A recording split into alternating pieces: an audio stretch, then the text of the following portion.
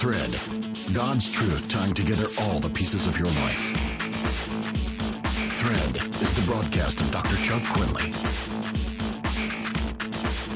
Thread.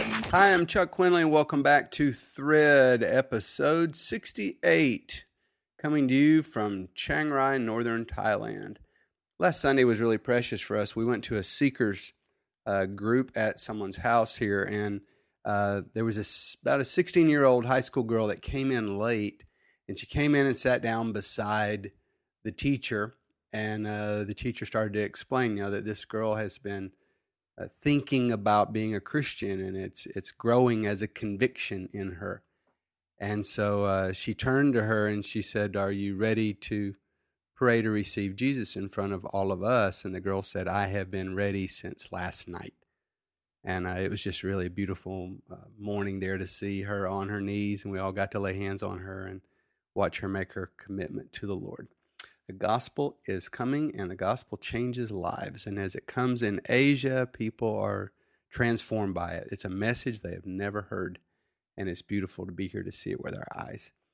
This episode is entitled The Big Picture, and it's going to help us understand why there is a church and what our mission is in the world, to get a handle on the context of preaching. What is our message exactly as Christians, and what is the message that the church is here to bring?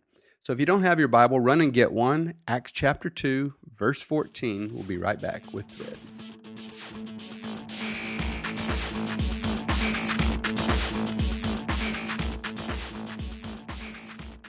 Sometimes I get the feeling that the church has lost its message. It's like we had a message from God, the early church did. We were giving it out, and at some point we lost that message, and now we've been scrambling around for other messages that the world might like to hear that would make them like us and make them maybe listen to us.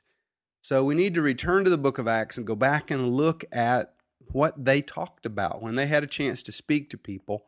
What did they talk about? And that's actually one of the points I want to start on. We're in Acts chapter 2, verse 14. And, the New Testament church understood that preaching was something you didn't do to the church. You preached to the world. And they had an ongoing engagement with the non-Christian world around them. They were speaking to that world. I think we've lost preaching even. We mainly talk to ourselves. And even if you say, yes, but there's Christian TV, I can assure you, my friend, that almost everything said on Christian TV is aimed at a Christian audience. They are the financial supporters, and the things talked about are things that group would like to hear about. So we need to return to the pattern of the early church. We teach the church, but we preach to the world. And yes, we have teaching to the church, eating together, fellowship daily, but preaching is supposed to be a public thing. And often when we do try to preach these days, we don't deliver the original message, but we've got this multitude of messages now that we're substituting. Everything from prosperity to your best life now, to your family, having a happy family, and just keep going. Or I was in a church recently, and they had a new play area for your children, and that was the message. We need to go back and reclaim the core message of the ancient church. So we're going to call this episode The Big Picture. Here's the scene. We know from chapter 2, verses 5 through 13, the Holy Spirit was poured out after they stayed together in the upper room for 10 days, seeking God.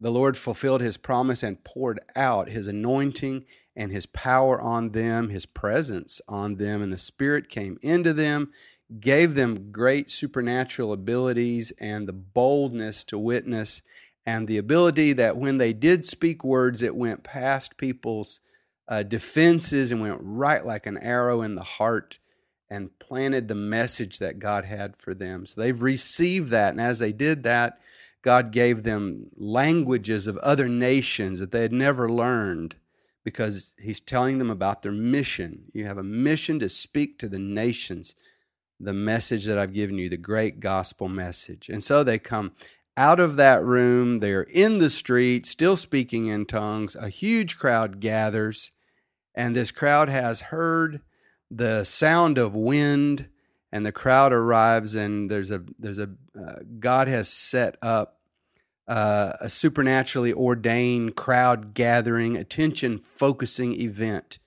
to platform not the early church, how great it is to be in the early church and you need to now join the early church. That isn't what the platform was.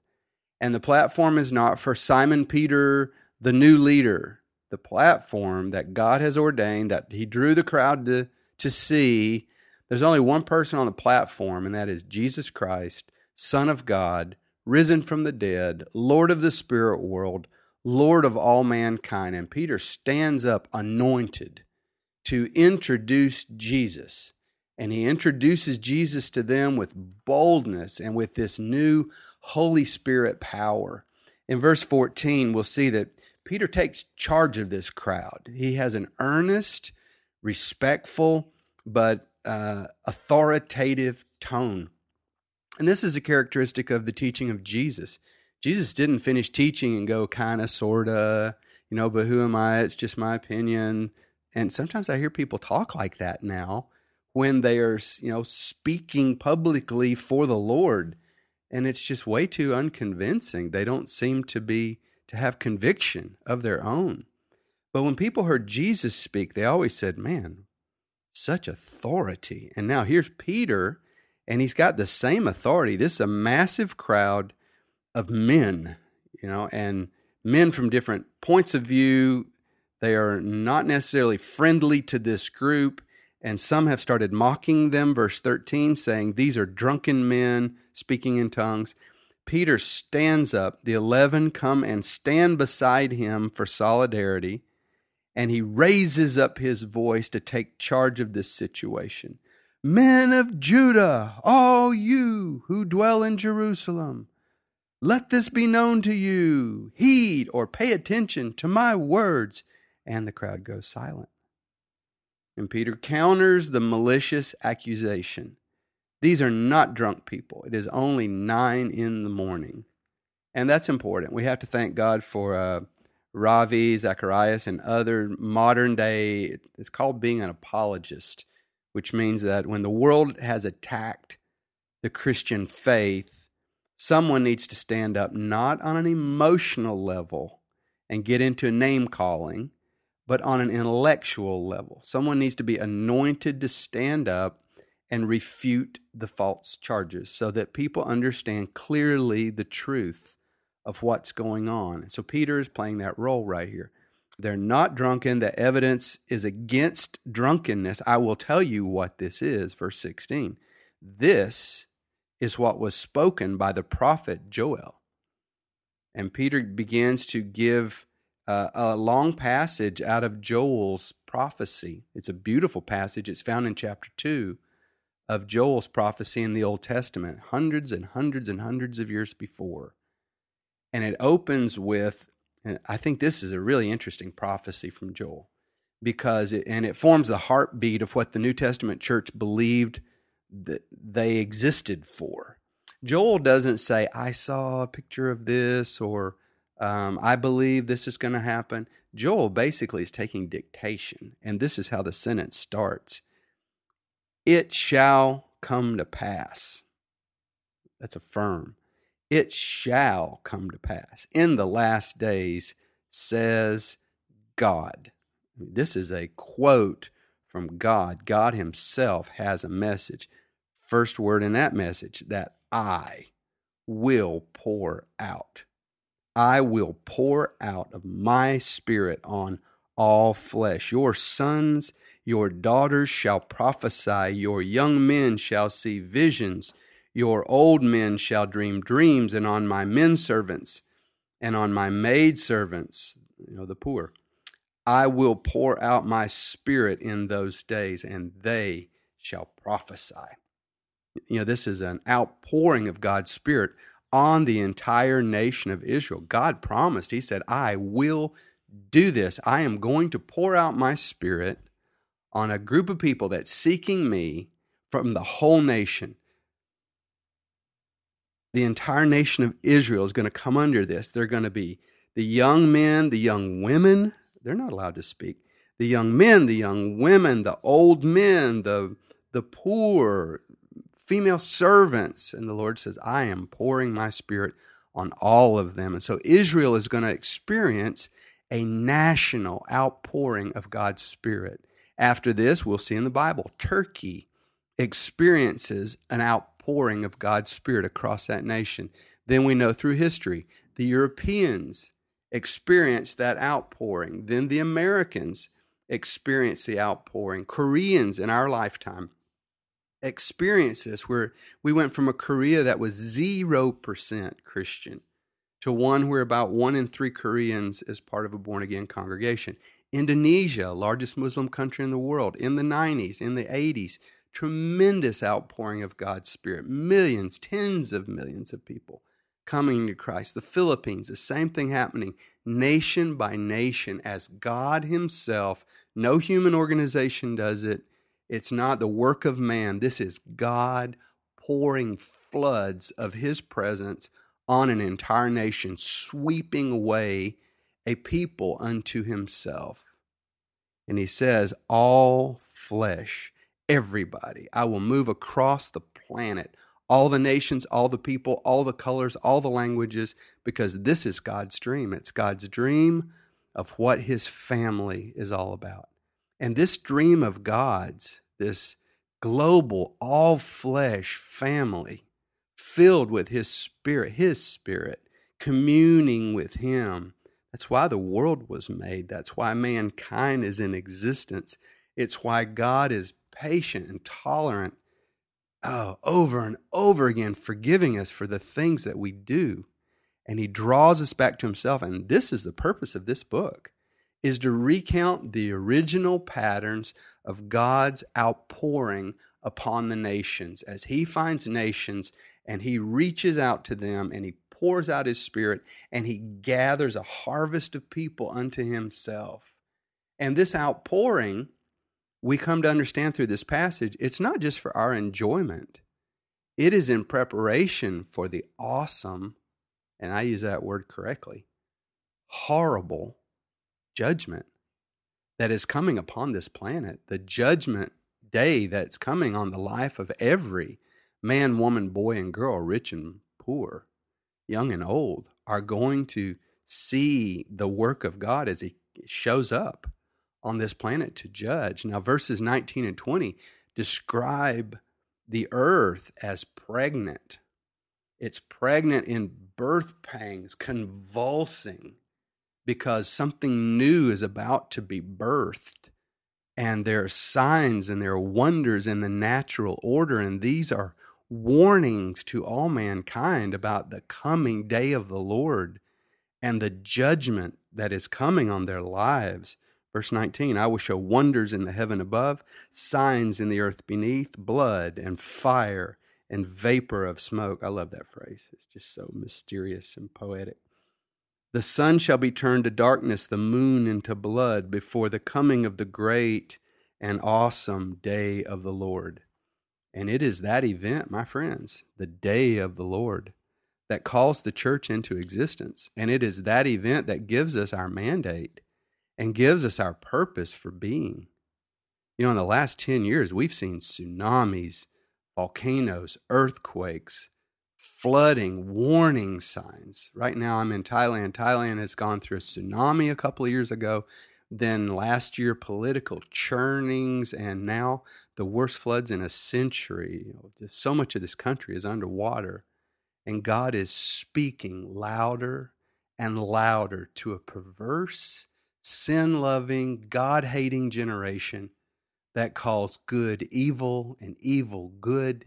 And He is warning them across the nations repeatedly that there's coming to be a sudden appearance of the Lord and swift judgment, cataclysmic events to bring this world to a conclusion. It won't go on forever. It will come under fiery judgment. And it's an awesome day that's coming. But then beautifully, the passage ends with verse 21. And it shall come to pass that whoever calls on the name of the Lord shall be saved.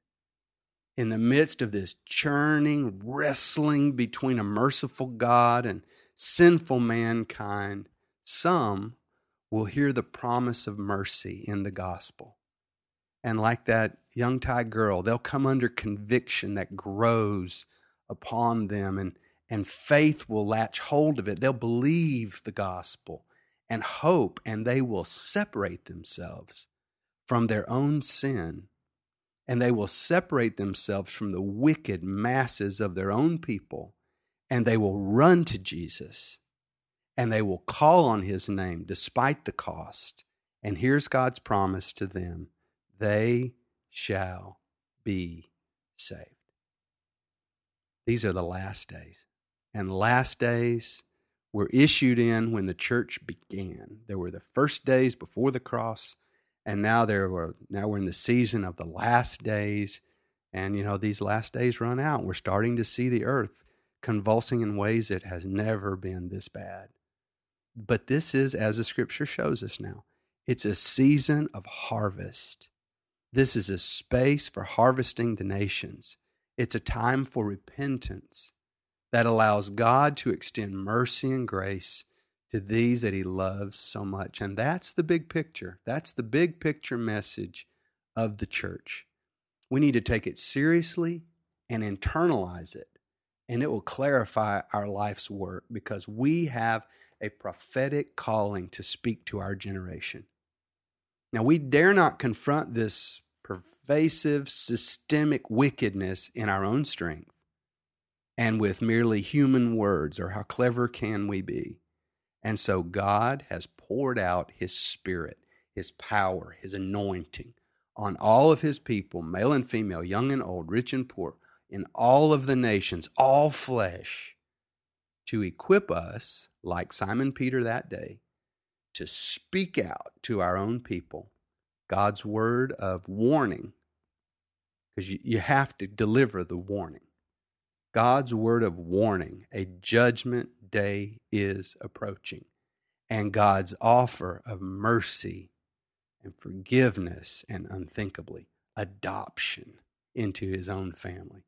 God wants to use you, my friend. He wants to use you as his mouthpiece. He has strategically placed you where you are, and he will give you chances to speak. And when those teachable moments arrive and the room goes quiet like it did that day with Peter, you need to seize that moment and speak clearly and lovingly. Look them in the eye, and with full assurance, understand that these aren't your words. This is God anointing your lips to speak to them, and the words you say will come from God, and they will plant the seed of his word deep in the hearts of your listeners. And that word will grow into faith, and some will be saved. May the Lord use you and use me as his servants in this generation. The big picture. Well, that's all for this edition of Thread. I'd love to hear from you. You can write me directly, chuck@quinley.com. Don't forget, we've got an app in the Android marketplace, so you can download this to your cell phones. Just look up Thread by Chuck Quinley on Facebook. We've got a page. We've got a group and a page, and I'd like it if you would migrate to the page, please. Thread Podcast. Well, that's all for now. See you next time on Thread. Thread is the broadcast of Dr. Chuck Quinley. Log on to Quinley.com